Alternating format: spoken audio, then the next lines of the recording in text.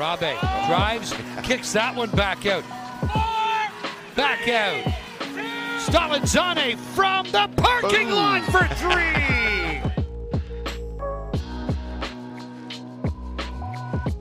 Another episode of Dinos Unfiltered coming at you. Jeremy Lee and Kate Finley in studio with me this week. I know, I'm always excited to come back for the volleyball ones. That's right. We are gearing up for Volleyball Nationals happening in the Jack this coming weekend. No, I feel like I've been waiting for this to happen for like a year and a half, and now that it's here, I'm like panicking. But I'm excited panicking. From the event side of things. Yes, from the event side. How are we looking? Good. Yeah? I mean, a lot of work has gone into this event, a lot of man hours, a lot of passion and patience, and a lot of hard work. So I'm hoping that the teams that come out have a great experience, and that the fans have a great experience, and that we get 3 days of wicked volleyball, which I have no doubt that we will. But aside from that, a lot had happened in Dino Land, especially on the track and on the basketball court. We had way more success on the track and field versus basketball, though, however, right? Yeah, I had the awesome opportunity on Friday morning to head up to Edmonton and watch our track team compete in U Sports up at the Butterdome. My first time being in that building, by the way, I didn't actually realize that it looks like why it's called the Butterdome. It looks like a piece of butter, like a slab of butter. Ah, there you go. Yeah. Like it's like that yellow block. Yeah. Yeah, I'd never been there before. Right. And Great it's not called the Butterdome formally, right? No, not formally. That's Right. just kind of, yeah. But if you look at, like, I Googled it as the Butterdome when I was looking for directions, Yeah. and it came up. Oh, okay. Yeah, so Formal informally, enough, but formal enough for Google. Yeah. Yeah, terrific performance by some of our athletes. I mean, Eric Lutz being sort of the headliner of that. 2 gold medals, one of which was an Alberta record. He also won the Student Service Award. He also won the male athlete of the meet. Like, he was just on a roll. And I was talking with Doug Lamont, the head coach of the track and field team, about it. And it honestly seemed like Lutz for the last couple of weeks has just been on a different wavelength. Like, he's not just winning, he's dominating. He's making the smart move at the right time, and he's making watching a 1,500 meter race exciting for a non-runner to watch. Totally. And like the track, I love the track environment, the track and field environment, sorry, just because it's so team focused, and for a sport that's very individual, like all the events are individual. Every single member of that team is your teammate. And so you have people that are lined up on the track, cheering you on, doing everything that you do. And it's just so welcoming and so inviting. And it's also, especially in the field events, like as much as it's competitive, it's also people want to see these feats of athleticism just for the sake of seeing them. And so they want to see records broken, whether or not they break it themselves. So like you have guys that are on opposite teams who are congratulating each other all the time on good jumps, good throws, everything like that. Because like at the end of the day, it's all about improving the athleticism. Yeah. And like these guys that they see each other all the time in meets and Yeah. it's just such a great environment. It's a unique dynamic, really. It is. Right? Yeah. There's just so much going on all the time, too. Yeah. But other big shout-outs. So Osa Remy, who was on the podcast with you guys friend of the show, that's right. Yeah. So she threw a personal record by, I want to say it was like 80 centimeters. Like, she just crushed it in the shot put. 1 gold, her first U Sports gold. She jokes about how the Butterdome is one of her favorites to throw on. So she's like vibing well for her. Yeah, exactly. She was like, it's kind of like a home field for me. So yeah, that's good. Colin Unruh also jumped, I believe, a school record, definitely a personal best for silver medal in the men's high jump at 2:11, which like I don't even know how tall that is. It's like 6 foot, probably 6'5", 6'6", like that, like just something crazy. He definitely jumped over his height. Yeah. Madison Mayer, who's the rookie, she also won silver in the women's high jump. What else have we got? We had 2 medalists in the men's shot put. Travellini, another friend of the show. Yeah, Travellini was second in the 3,000 meters, and Russell Pennock had a 5th. We've got, I'm so sorry for anyone that I missed. We won bronze in the men's triple jump. We won. I feel like I'm missing something. I'm so sorry for whoever I'm missing right now. It's all good. I mean, it's available on the Go Dinos website, the entire recap. So, yes, we apologize for whoever we missed. But, yeah, just a great performance there. Let's turn our attention to the hardwood for a quick second. Dinos men's and women's basketball were in action in Ottawa over the weekend for nationals. And, yeah, we talked about it briefly about how we felt the women had a really good shot and probably should have beat Brock. Well, I don't want to say they should have beat Brock because I think Brock was playing really well. I think that our women definitely it was a competitive game. Like, it definitely wasn't like any day could have gone either way. Yeah. Especially in that later half of the game where the lead was flipping back and forth. Terrific job by Taddy on Brock for pulling out some very clutch plays. But I thought our women responded really, really well in day 2 and 3. Especially, like, you know, they came in, despite being the 7 seed, like, they came in having been ranked so high nationally all year that I think losing that quarterfinal game would have been a disappointment. But I think that they came back and really took down Ryerson in a way that I thought was really indicative of them deciding that, you know what, we're not in the position that we wanted to be in, but let's give this everything that we have. And at the end of the day, they do still have a lot of young players on their team. First time at nationals for some of those players, and it's all about experience, right? Mm-hmm. It's a team that will continue to be strong for the next couple of years for sure. I mean, I'm knowing Damien, it'll be strong for a long, long time. And yeah, it's just how like what Nat was like. What we'll hear from Nat, but sometimes nationals, it's about experience. It's about walking onto that court, feeling that pressure, and how do you respond? Yeah. And on the men's side, didn't fare so well as they had a tough opening draw against Carleton. Yeah, I think this is another example of experience was really all that I think Dan knew he was going to get out of it. Yeah. Another roster where they're not graduating any players, which I think is massive for that team considering how successful they have already been. And shout out to Brett Layton, too. Oh, gosh, Brett Layton, what a human being. Best player in the country. Best player in the country, all-around good guy. I do want to bring up something from that weekend, though, and it's more from the broadcasting side of things. So, just to give you a little context, I listened to Bill Simmons' podcast, and in a segment, he talks about the Monday Night Football commentator, and just the critique there is that Tessitore is the commentator's name. He speaks at like a high volume and just so much intensity for every single play, even if it's just a menial 7-yard grab over the middle. And he's just like, Jason Witten with a 7-yard grab, and the Cowboys are just moving down the field. Like you gotta save your intensity, you feel? Oh, and I just felt like whoever was calling the games this weekend on the CBC broadcast is just, they needed to dial it down a little bit, or at least have a little variance to. So I believe, how they were delivering. I know it was U Sports broadcast, I believe, like U Sports live team. Right. Just CBC was the actual service that was being used to that's my understanding. Perhaps I'm wrong. Okay. But, yeah. Fair enough. But yeah, I would say it was just a little hard watching it because it was like, Taddy puts up a 3 and it doesn't go down. Someone grabs a rebound, around the horn it goes. That doesn't go. And were you waiting for one of those like Raptors 3-point calls where it's like all the way from Calgary? No, I was just. Those are always great. Yeah, it was just three shot attempts that come up empty, and it was probably the same intensity level as if the Huskies had won the national championship.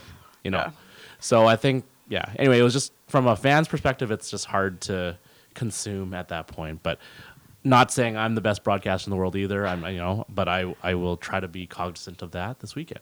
I think one thing that I've noticed the more that I've started listening to different broadcasts and different analysts, play-by-plays, everything like that, less is always more. Yep.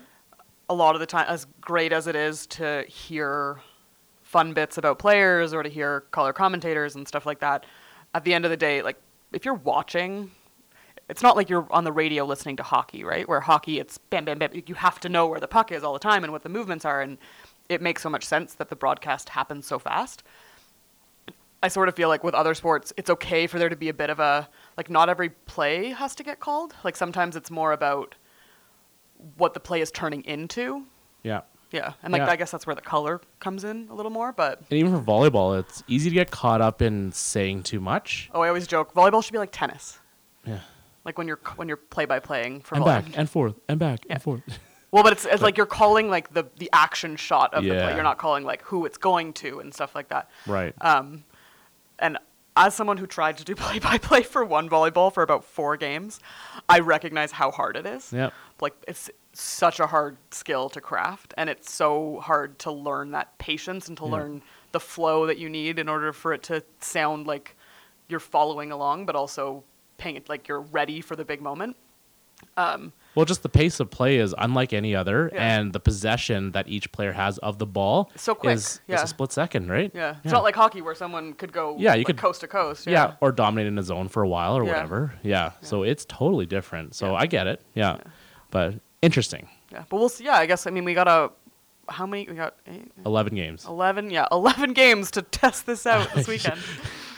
Yeah, we'll be on tap for that. That'll be fun. What are you most excited about? So I'm split here because, I mean, the thing that I'm most excited about is just to see the community show up on Friday.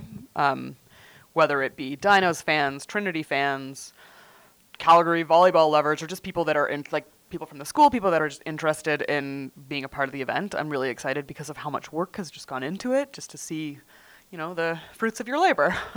That being said, the volleyball player and me and coach and everything, I'm so excited for Final Sunday, like for Championship Sunday.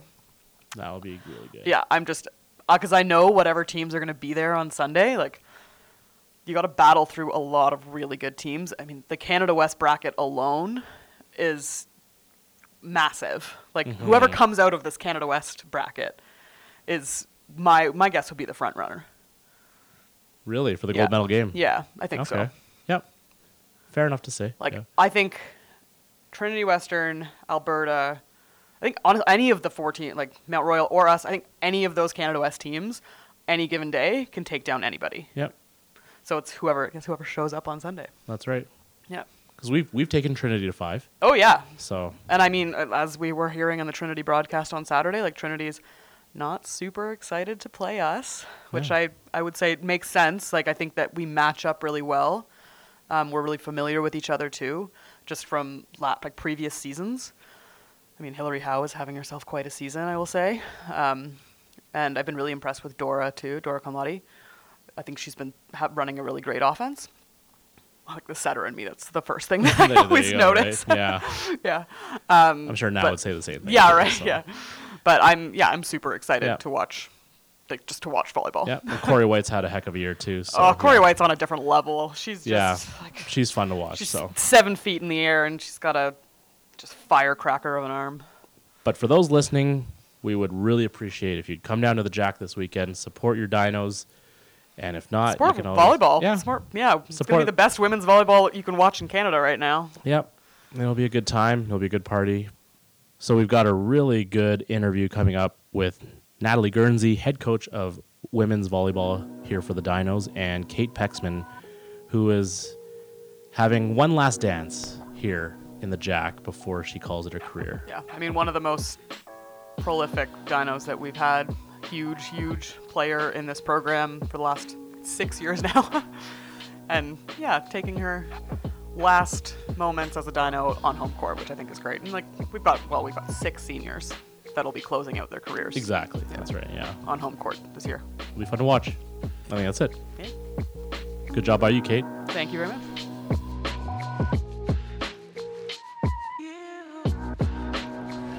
Dinos have their 3-point lead. Chev again with that sinking serve. Paxman unleashing another bomb. Oh my god. It tastes like, the cooking a turkey and the like moisture's coming off of it. It tastes like I'm tasting that air. Oh God. Yikes. It's not good though. I like turkey. I can smell that. Yeah. Now Yeah. you're gonna need gum. Well, on that note, Natalie Guernsey just did her own version of Bean Boozled. Oh God, that's bad. Okay, you're up. I really. Like the fat from the turkey. Oh, Okay. you're picking it. Oh, you can pick it. No, I was just moving Oh. it to What it see said. what it was. It says strawberry banana smoothie or dead fish. Are they all the worst version? Oh No. gosh. No, No. someone had. What was it? Max that had a good one. Someone had a good one. We've had our fair share. We've done it with all our athletes, so. Okay.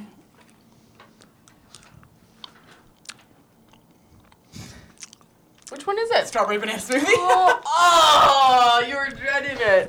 Perfect. Well, thank you for doing that. That was awesome.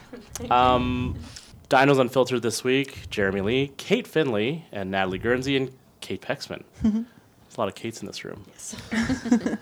I just wanted to start off. I saw a video the other day. It's really funny.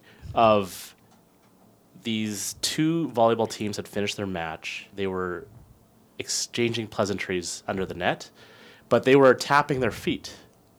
And then the caption said, doing coronavirus things. Wow. Have you... My question to you... Oh no. No, Do it's you just... have coronavirus?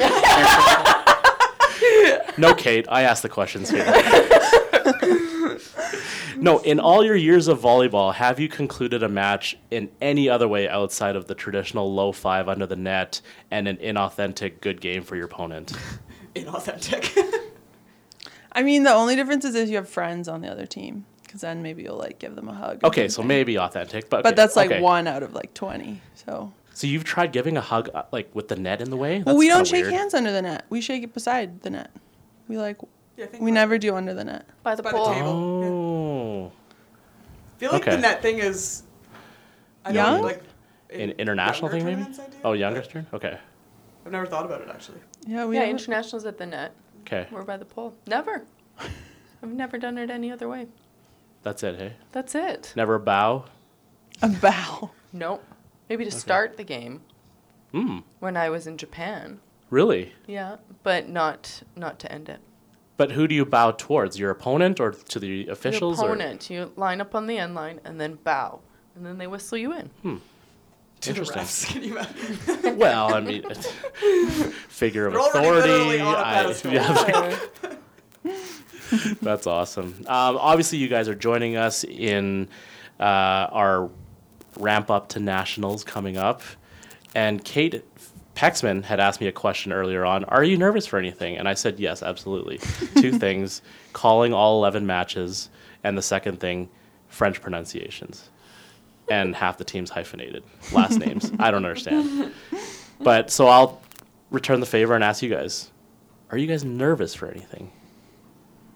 I'm nervous for the end because I've been here for so long and experienced like so many things with this team that I think realizing that this is the last week is like it's definitely hitting me in waves. Like a couple days, like last week, I just cried before practice started because I was just like thinking about the last time I would do this, last time I would do that, like last time I'd get to practice in the jack.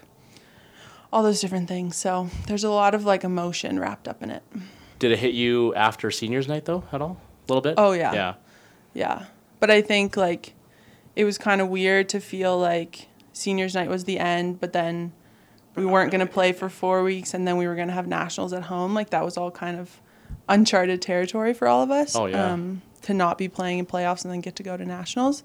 So yeah, it was all just kind of overwhelming. I thought you guys actually, like, I was expecting such a different set of reactions at senior day. Yeah. I kept thinking that there would be tears and everything, but you guys all, like, held it together pretty well. At least maybe on the court. and I There's didn't see there's this. a lot of pictures being taken of you, so you really have to hold it together. And I found like I was way more like outwardly emotional when I was younger, and like people that were older than me, like my friends were leaving. Like I remember like when Bree, like 2 years ago when Bree graduated, like I was just a total mess and she wasn't crying at all. And I was like, I don't get it. Why aren't you emotional? Like why aren't you sad? But now that I've like experienced the other side of it, I totally get it, because it's a totally different feeling. Like when you're sad that someone else is leaving versus you're sad that this whole part of your life is like coming to an end. So yeah, I definitely, now that I've seen it from both sides, it's very different. Nat, is it hard for you to keep it in?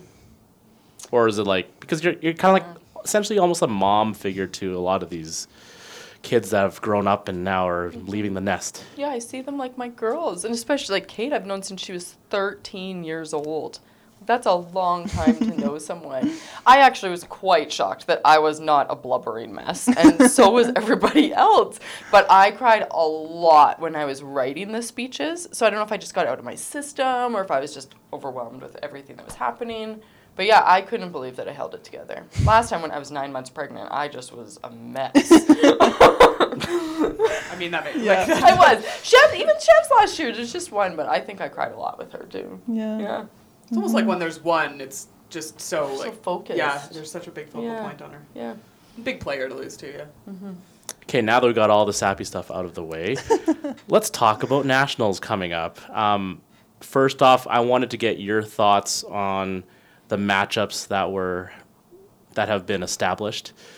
Personally, I think as more from the fan side of things, I'm like, I've already seen the Canada West play each other multiple times, and personally, I'd like to see you guys play an unknown team from out east or something like that.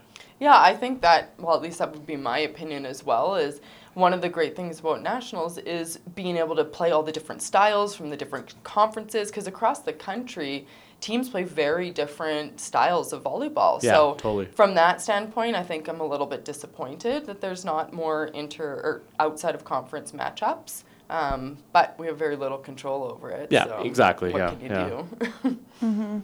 Yeah, I think like it's definitely almost a little bit surprising. Like obviously we were pretty sure about who we were gonna play, but then like the 4-5, the like 6-3 matchup, like those are all kind of surprising, I guess, just because in for all of our past years, like there has been an emphasis put on not matching up teams from the same conference and allowing people to play outside their conference. And but now that the ranking system is kind of changed this year, I think we're seeing that in the draw. Yeah, and they actually took the rule, that one stipulation out to avoid interconference matchups where possible. That used to be in our regulations, and they did take that out last year. So the only stipulation, even though they use this ELO math system, is that if you're a conference champion, you have to be ranked in the top 6.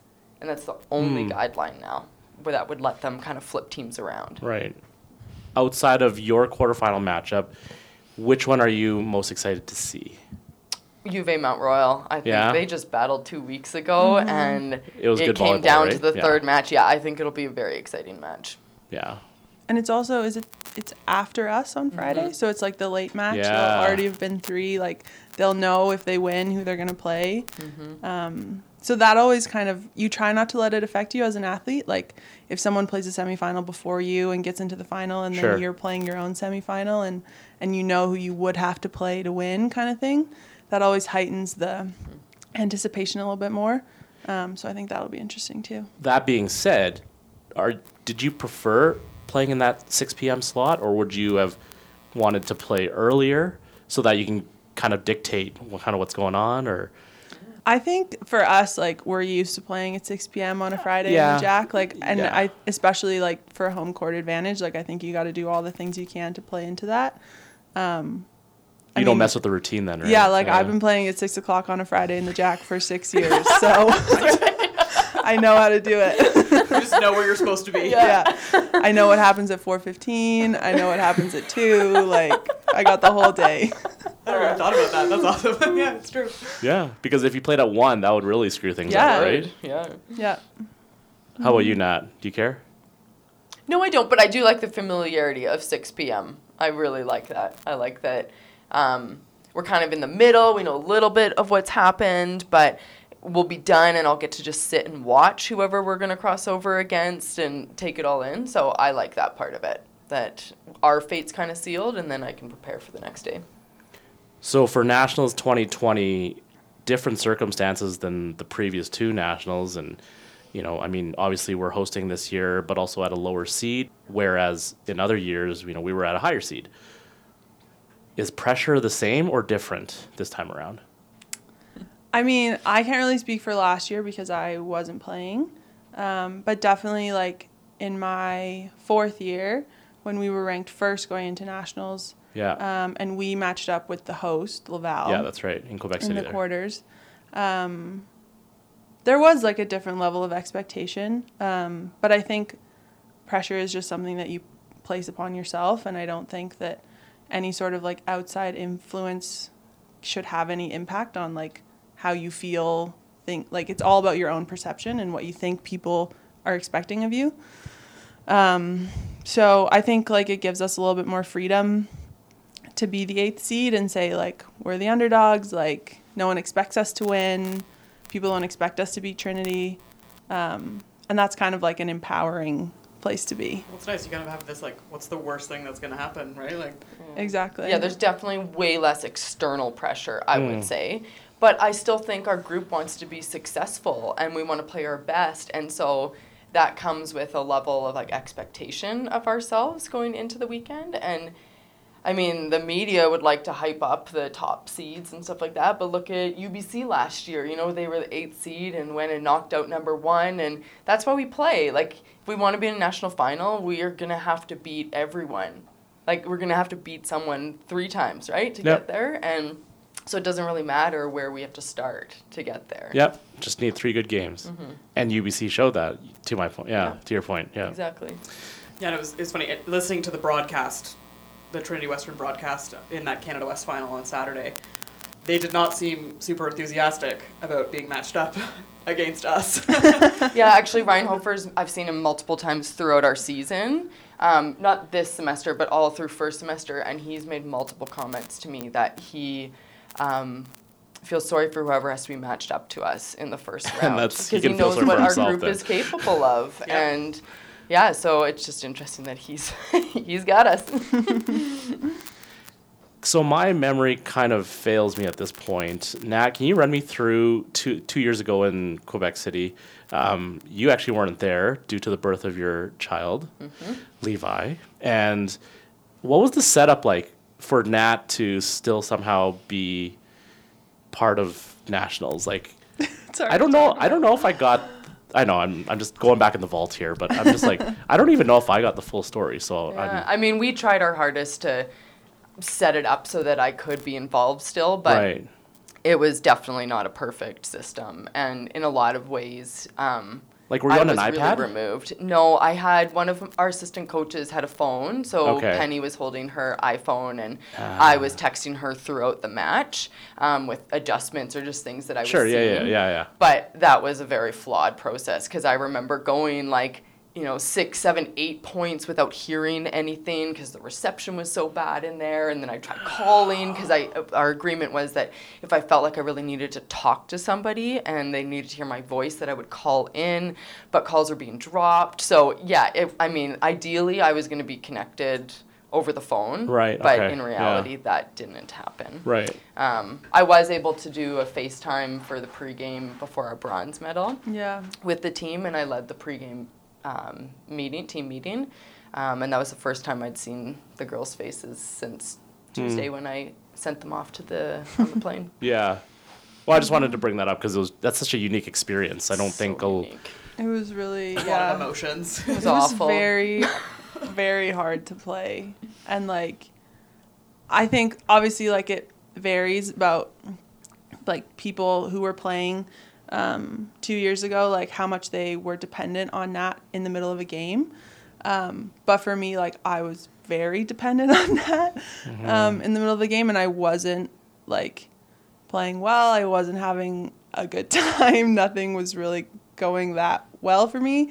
like you couldn't even sneak a glance to the bench, right? Because she's not there. Or Right, whatever. yeah. And so like me and Nat like go back and forth so much, and especially when I was playing like left side, like when I was in a different role than I am now, like there was always just like if I had doubts or if I was frustrated or like Nat knew me and knew how to read me really well and always knew like the right thing to say.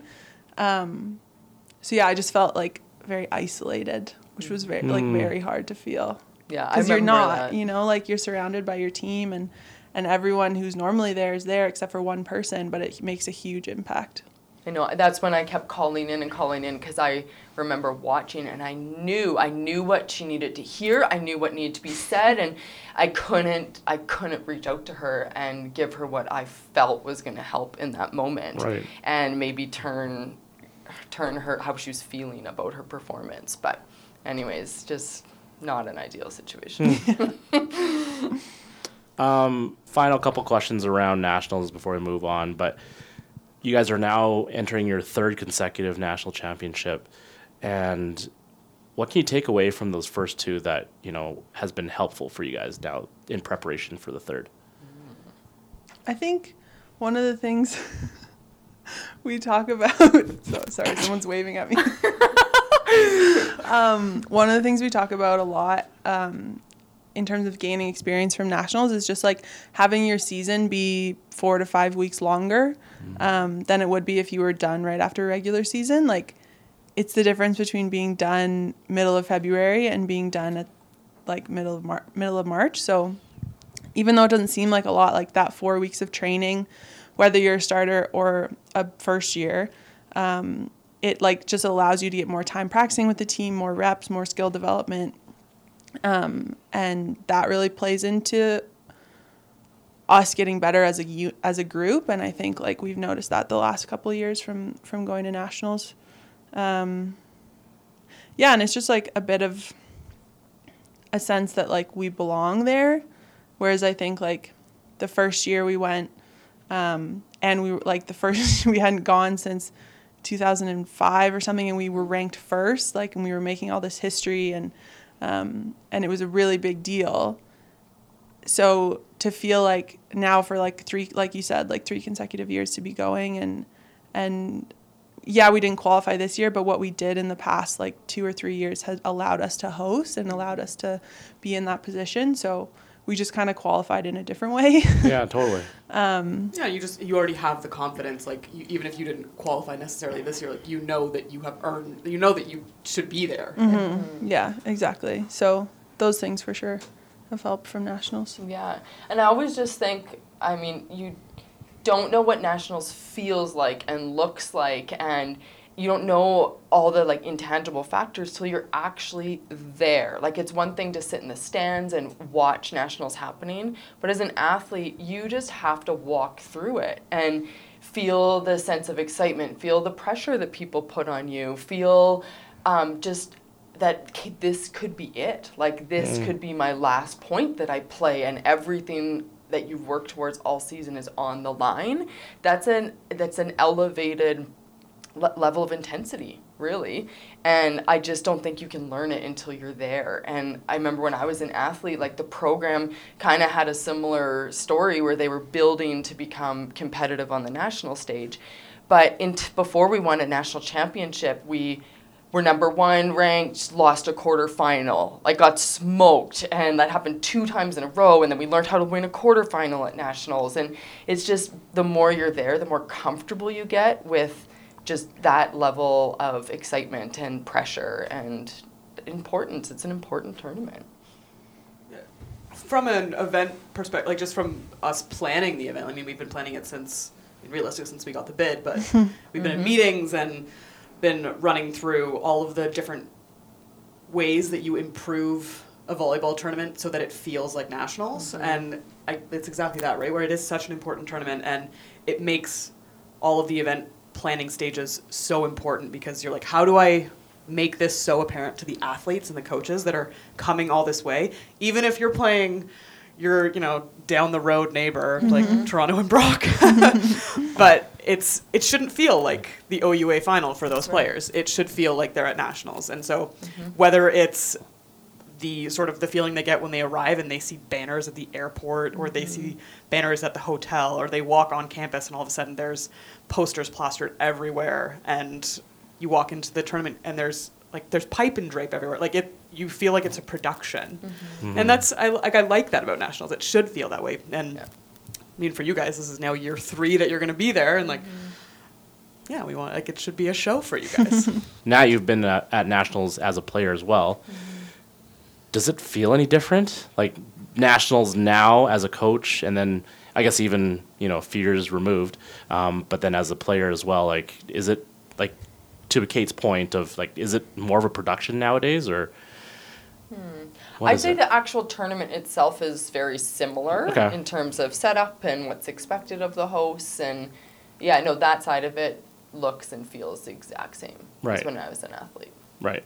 But just the style of play is different, and Yeah, potentially even? athletes are getting better and better and stronger Yeah. and stronger, and so the game's just evolving, so that part of it's different. But right. no, it's always been a really huge event, and you could tell you were at a championship. There was something that set it apart from a regular match, and that's the same actually as even when I played 18 years ago.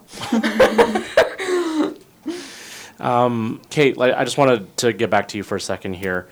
You had talked about it just a little bit ago about how you're playing a different position than you have normally played in the past. And yeah, it is a little different seeing you in a libero jersey than the normal number one Kate Pexman jersey. But I just want to ask you why you made the decision to come back this year as opposed to maybe taking another year off and maybe coming back when, Hannah's healthy again and you still have another year of Lexi, et cetera, and all that stuff. But, why this year? And then also, how has that adjustment to, the libero position been for you? Oh, man. So for anyone that doesn't know, I previously tore my ACL when I was 14 years old. I got it surgically repaired. And I was only able to do that because I was done growing at 14. Like, I was as tall as I am now back then. Wow.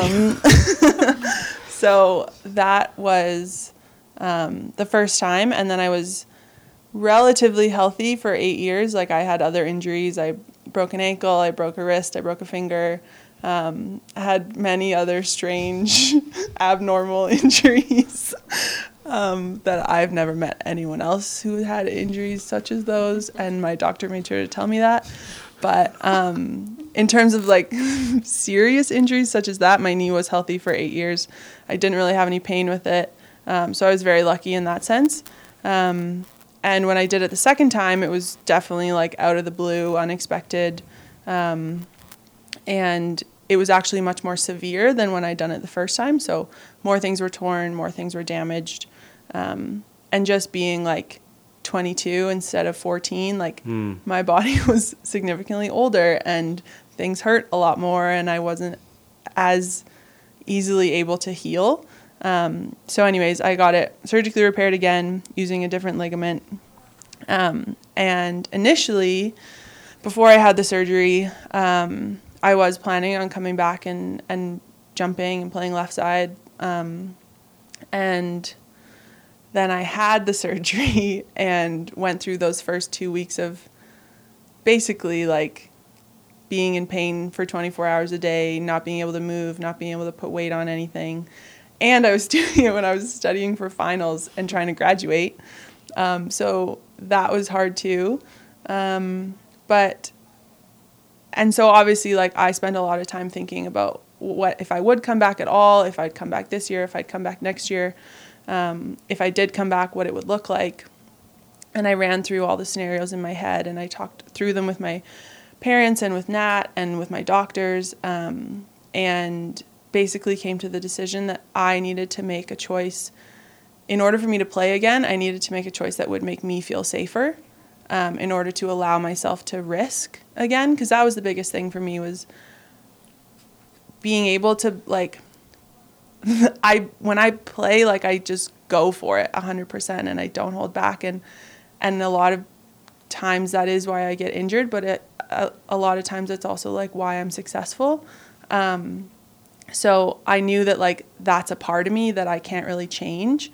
So I needed to have some sort of like exterior constraint upon me that would create that sense of like safety and security, and I knew would make me feel safer, and I knew would not only make me feel safer but actually would Keep you safer. would be Right. safer. Yeah. So that was the decision I came to, and there were a whole bunch of things that went into it. Like just where I am with school, and I've already redshirted a year, so if I did come back next year, that would be 7 years of being here, and I will be eligible next year, like I'll still be in school, but I just decided like it felt right for me to finish this year. It felt right for me to play Lib. It felt right for me to have nationals at home as like my final Send off. Yeah. And I also felt like volleyball for me, like it's always been a big part of my life, but it's never been like the biggest part of my life. And I knew that I didn't want to play pro, and I knew that I didn't want to play after university. And I'd already been like pretty successful, and I checked a lot of things off my like volleyball to-do list. Like understatement. Humble. And so that wasn't really a factor. Like I didn't feel like, and I still don't feel like I have anything to prove to anybody. Like I'm really confident in my own skills and my own abilities, and I don't really need anyone to like give me awards. Like that's not gonna have any effect.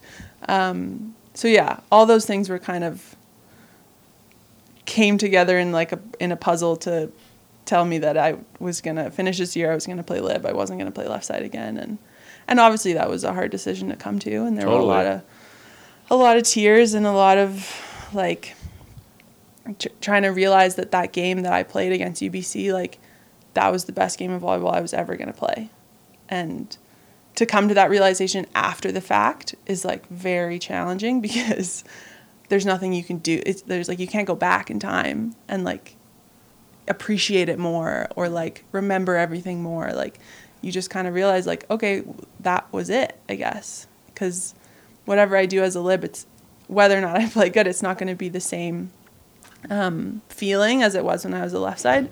So yeah, it was definitely an emotional couple months, and I talked with Nat, and she kind of said like, I think this is the right decision for you as well, and I think like obviously in an ideal world I would be playing left side right now and I'd be healthy and I wouldn't have any knee pain, but it's not an ideal world. I'm not gonna lie, I missed that. Not gonna lie. So I think Jeremy, we were on the broadcast actually, that UBC game. And I remember, I'm not sure not as well as the two of you do, but I definitely remember that moment. Yeah. And it's funny, at the beginning of the season when there was conversations of whether or not you were coming back this year, and there were sort of internal conversations among the Dino staff of like, you know, Kate Paxman's not back until you watch her like smoke it down the line. But the more that I've just watched you play this year and as a libero, I really feel as though like your role as a leader on the team has completely transformed this year, and like the calming presence that you have on the court, like you are back in so many beneficial ways to your teammates. Thanks. And you don't need to smoke it down the line to have that presence though. Like you just need to be someone who players feel good being around. Yeah. Kind of like Thanks back what we were talking about, you not having Nat in Laval. It's kind of like the first half of the season was like the team not having Kate. It was that sort of thing.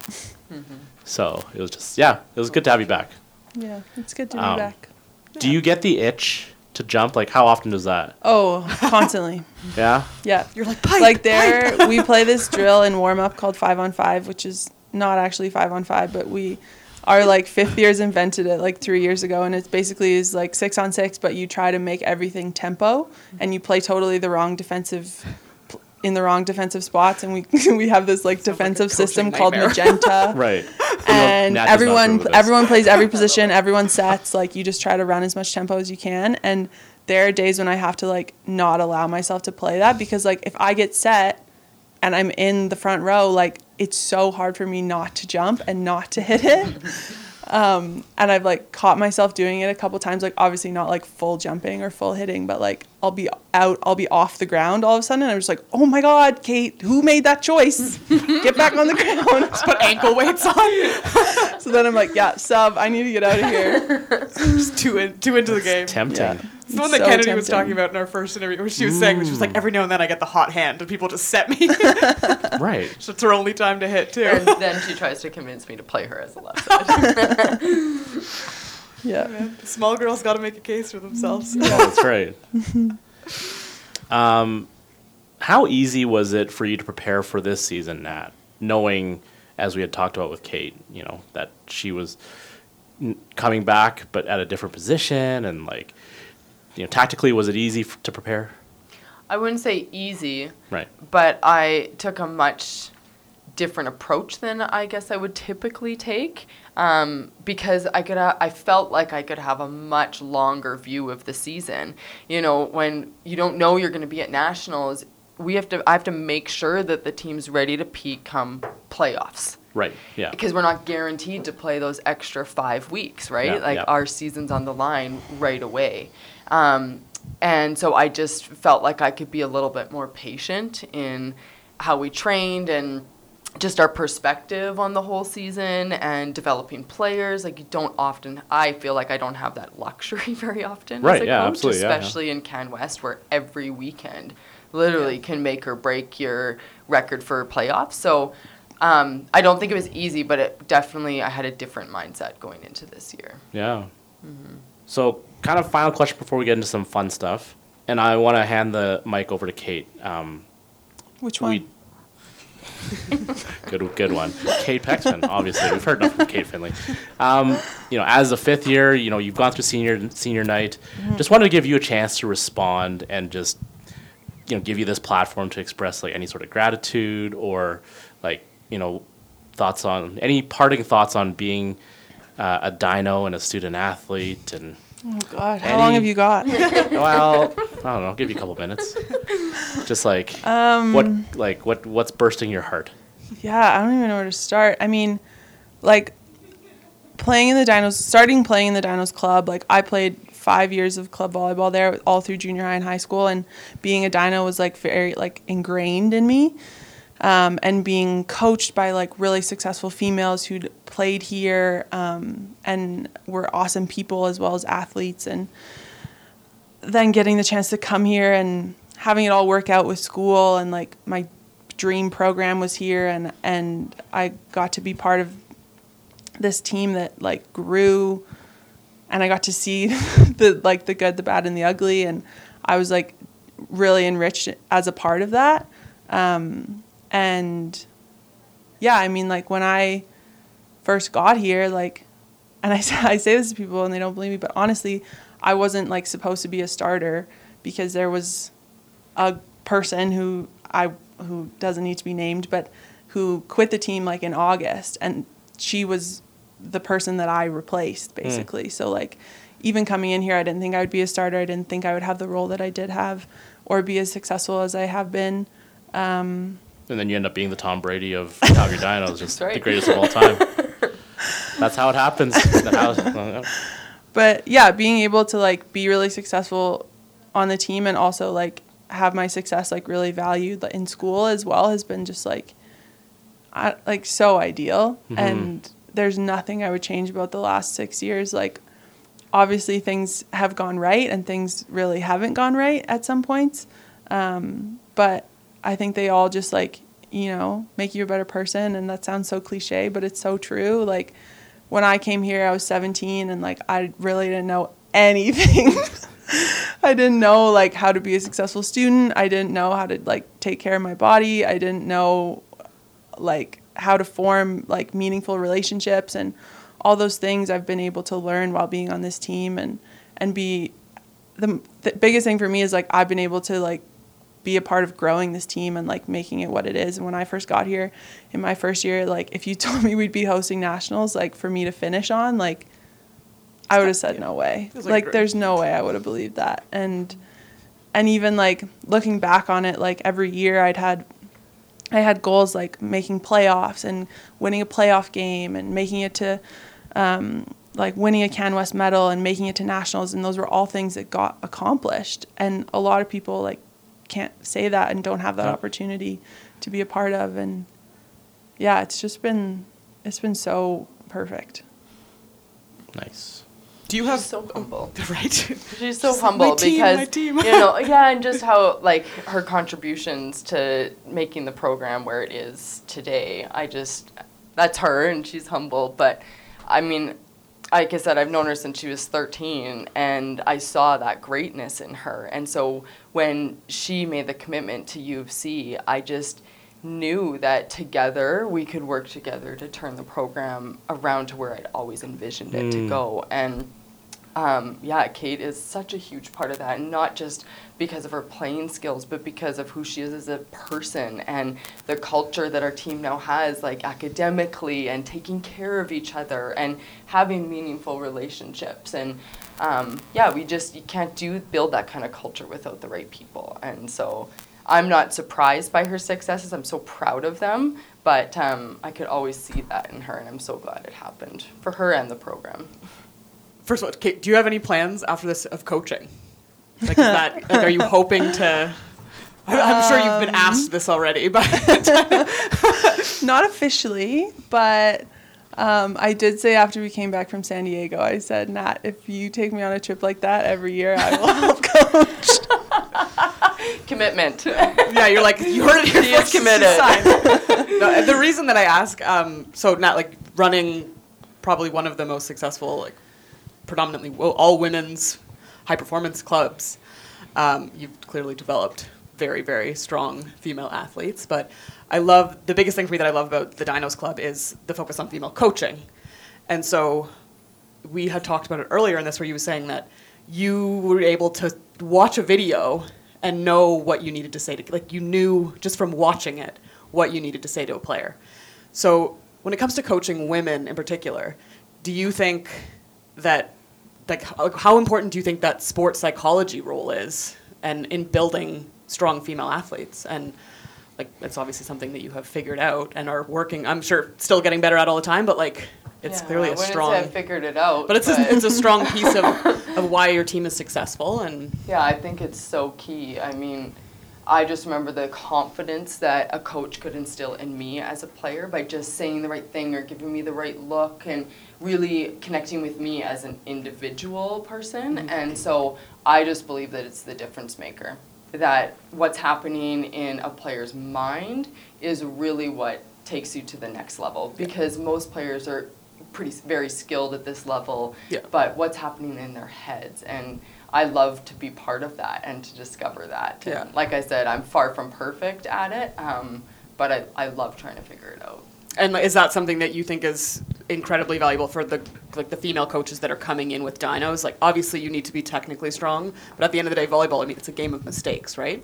It's how do you build these people up so that when a mistake happens, they know that it's part of the game, and that, I mean, they're going to happen in life too, right? Like, absolutely. And that's why we focus on bringing in female coaches, because they can be role models to these athletes. Yeah. They know where they've been, they understand what it feels like, and they can connect with them on that level and help them to understand that it's going to be okay and that they can model that too in their own lives just by how they coach and live. Awesome. And so just one last, I guess, on that note for both of you, lots of female athletes coming up. The other day was International Women's Day and International Women in Sport.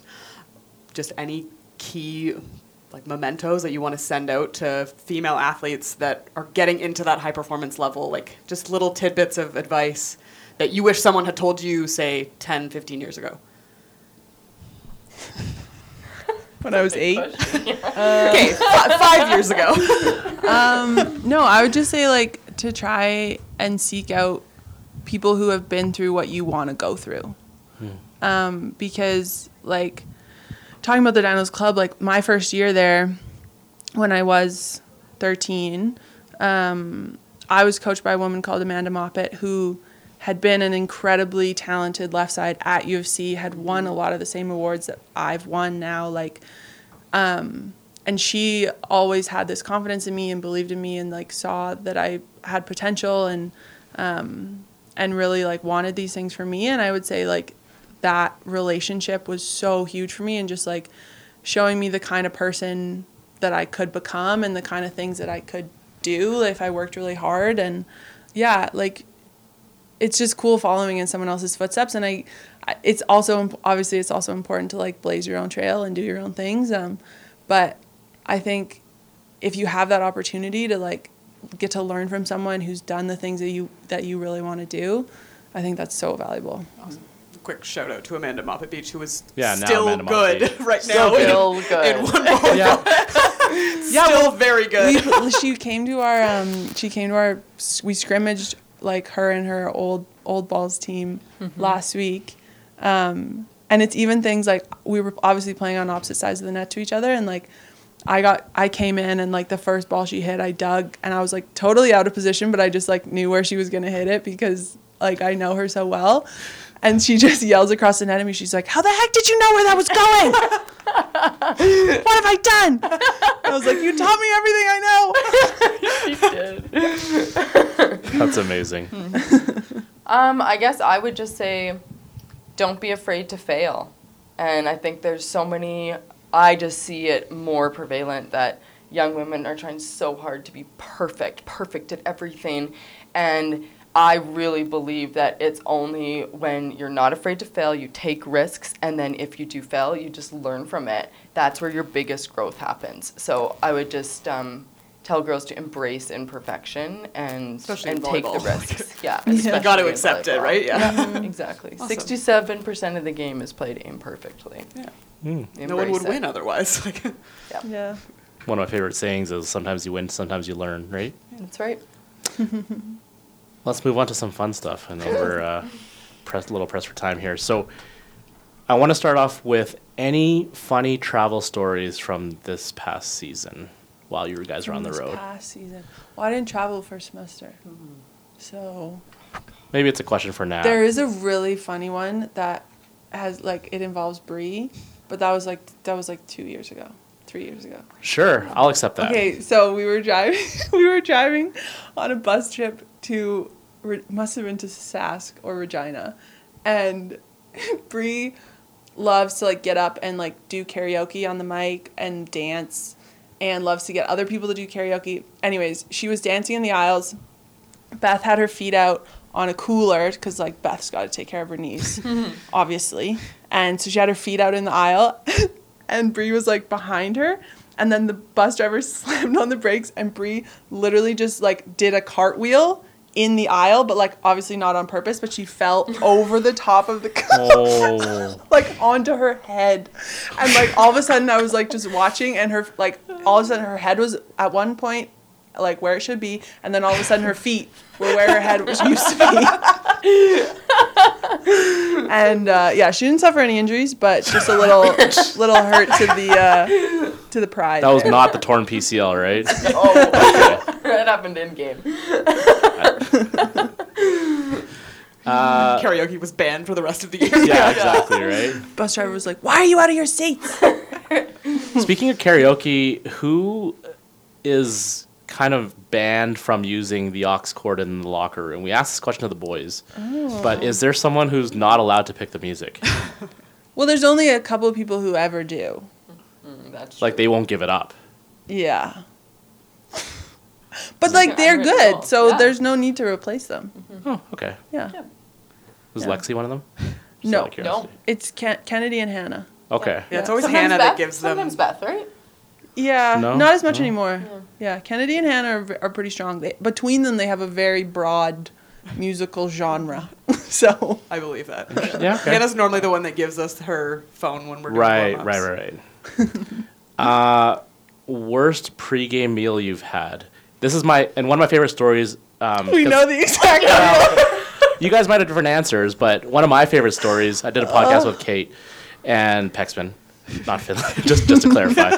But you were telling me the story about how you guys were eating Crave cupcakes Oh yeah. before like a playoff game. Yeah, Orders. before our first when Against we first UBCO, made right? playoffs against UBCO, we had Crave cupcakes before every game. I actually suggested that we do that this year. You did, because you played great. So I played pretty good. Like sugar was great. I don't know about anyone else. As long as the sugar rush happen or the fall happens after the game, Yeah. right? That's Yeah. all that matters. Exactly. Crave cupcakes. Just gotta win in 3. Very powerful. No, the worst pregame. you want to say it at the same time? Which location? What, Montana's and Brandon. Yeah. Go ahead. Yeah, so Brandon, being the small town that it is has some limited like 3 food restaurants. options. And it was especially even more limited 5 years ago when I went there in my first year. And they just gotten an airport, so that was a big deal. And the only restaurant that we could find to go to for a pregame meal was Montana's. And nothing against Montana's if you're listening, but like having ribs and like a whole lot of meat before a game Oh no. was like the worst idea we've ever had. And like, I'm not kidding, like this might be TMI, but during warm up, like people were running in and out of the gym to go to the bathroom. Like, I'm not kidding. At one point there was like 8 of us left on the court and we were like, where is everyone? And there was like, they were all in the bathroom, like doing what they needed to do. Yeah, it was awful. Bring up Montana's. Like, it is not an option. No, we've not. Never We've never gone back. No. To any Montana's. Any Montana's, which just brings up a really bad memory. Right, well, understandably so. Yeah, exactly. It's in that. It tasted territory. great in the moment. Yeah, in the moment. It's so good going down. Yeah, Yeah, absolutely. About 20 Oh, minutes boy. later, it was not so good. Nat, what's your funniest recruiting story?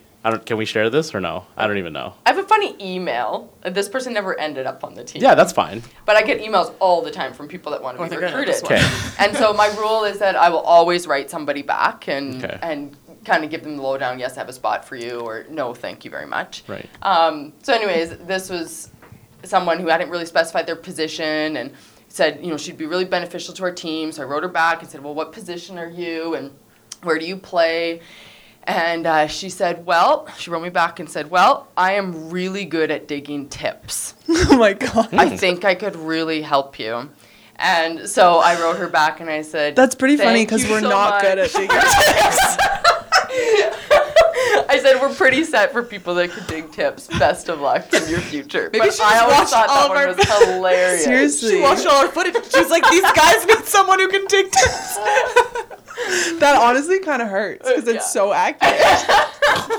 Because we hit at each other Yeah. all day. Yeah, like I remember when I was in my first year, we went to Brandon, the same trip as Montana's, and they had served pass before us in the morning, and we went in after them, and they'd left their scouting sheet on the chairs, like by accident. They probably weren't supposed to do that because it was about us.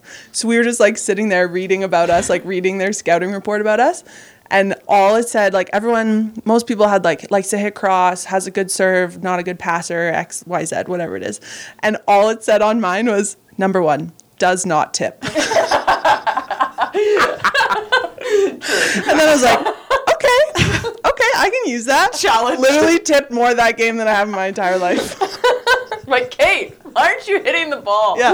I'm like, Matt, they're not prepared for this. I know it. That's Probably right. not prepared for the cannon either, but Yeah, what are you gonna do? exactly. Yeah. Kate, I need to ask you about your favorite joke, and it involves muffins. Yeah, it does involve muffin. How do you know about it? I don't know. We have fan mail that comes in. Oh my God. Do you want me to tell it? Yes, please. I need to be on the know on this. So this joke goes way back. I learned it in high school when I was injured from my first knee and I was like helping be an assistant coach and sometimes you just need to lighten the mood. So I learned this joke that I think is really funny, but it also kind of like hinges on its delivery. So if someone like tries to retell it, it's often like not received that well because it's not that funny if you don't tell it right. But anyways, here's the joke. So there's 2 muffins sitting in an oven. And one muffin says, "Oh my God, it is so hot in here." And the other muffin says, "Oh my God, a talking muffin." Yes, got some laughs. Okay. Jeremy's laughing so hard he can't even speak right now. I'm a dad now, so anything's funny to me. Yeah, that's my go-to joke.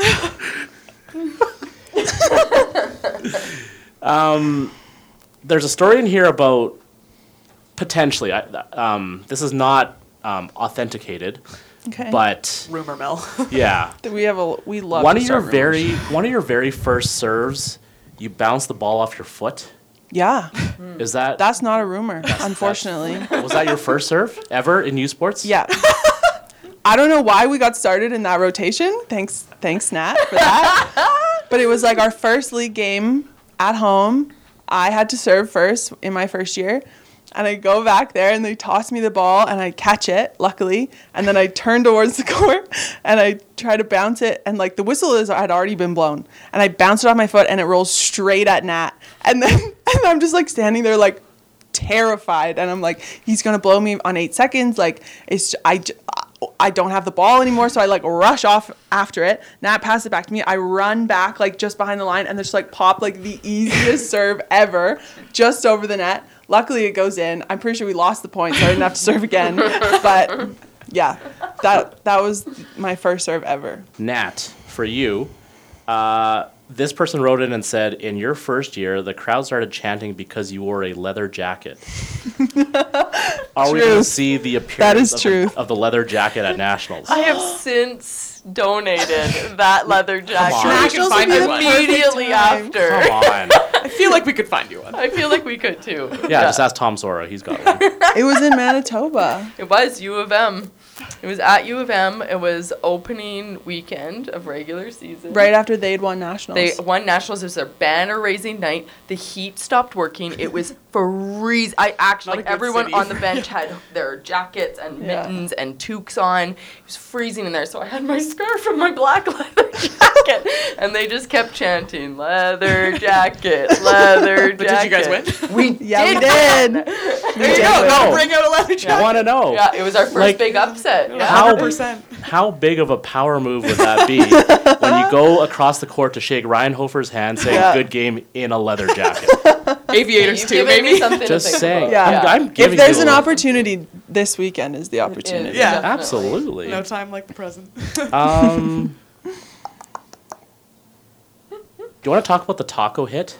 What is a taco hit? Oh, a taco? It's like when you dig it overhand, but you don't set it. You like have your hands together. Did you coin that? No, I just use it more than I should. And I've honestly been using it more and more as the season goes on. At least 3 times of practice for the last 10 days. Yeah. But it honestly often works quite well. Yeah. It's kind of Like, like are we doing like the like hands together or like? No, like your hands are kind of open. Okay. Oh. But it's mostly used in beach because you can't set a first contact in beach. So I just feel like they look so impressive when they, especially if it's like a hard driven ball. Yeah. So it's like if something comes at my face, I'm just gonna do that. Protect She's moneymaker. just trying to put it over to the other Yeah, side. 5-on-5. and get a kill. I often go over on 1. Yeah. Yeah. Why not? Does she do the taco hit more or use her foot more to save a Her ball? taco, for sure. For Kate, yeah. Taco for sure. There was a string of weeks in my 4th year when I did use my feet a lot. Yeah.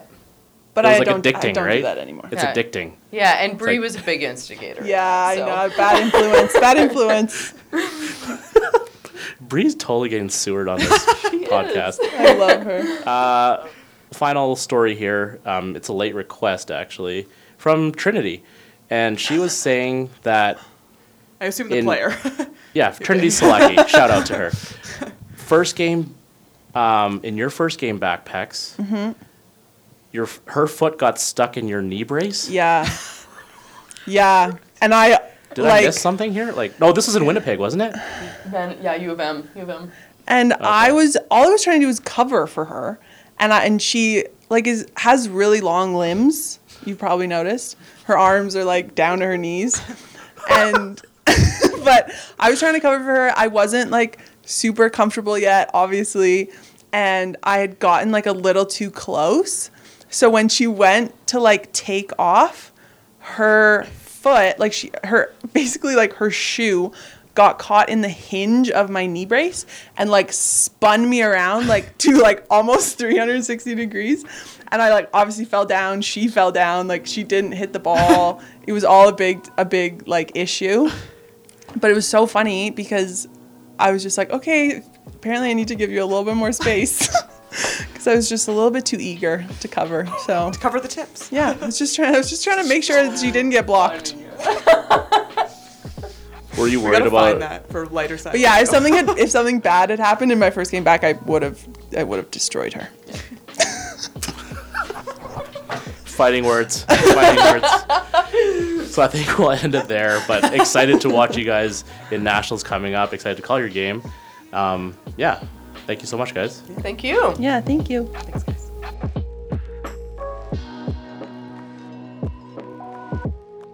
This episode of Dinos Unfiltered is a presentation of Dinos Athletics.